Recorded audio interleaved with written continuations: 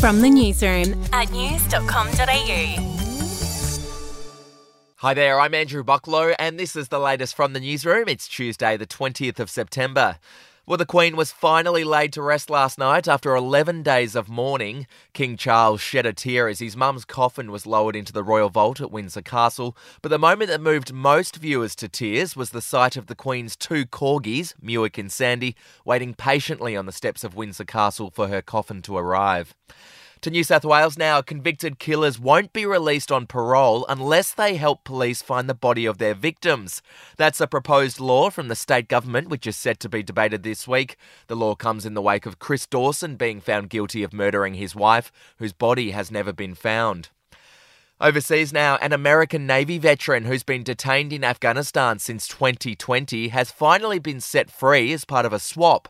He was let go by the Taliban government in exchange for the release of a Taliban ally who was sentenced to life in prison in a US court 17 years ago for smuggling large amounts of heroin. To sport now, and Buddy Franklin is set to stay put at the Swans. After months of speculation about his future, the star has signed a one-year contract extension with Sydney. The signing will no doubt be a boost for the Swans ahead of this weekend's grand final against Geelong.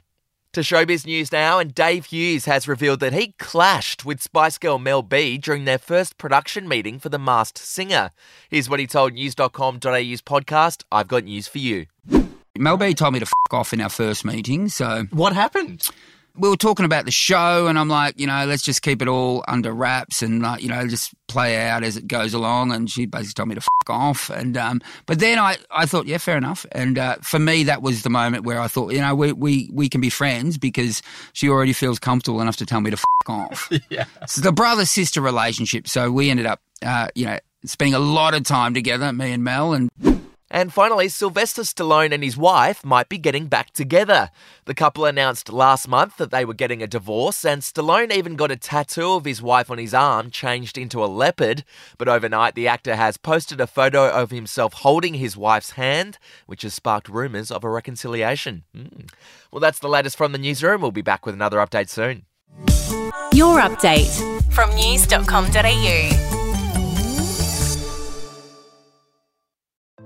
Hey, I'm Felicity Harley and I host Healthyish, where we chat to experts, influencers and people in the know from around the globe to arm you with the knowledge to make healthier decisions for your mind, body and soul. I think if we're going to be focusing on health, sleep is probably the biggest component of that. I think sleep is the cornerstone.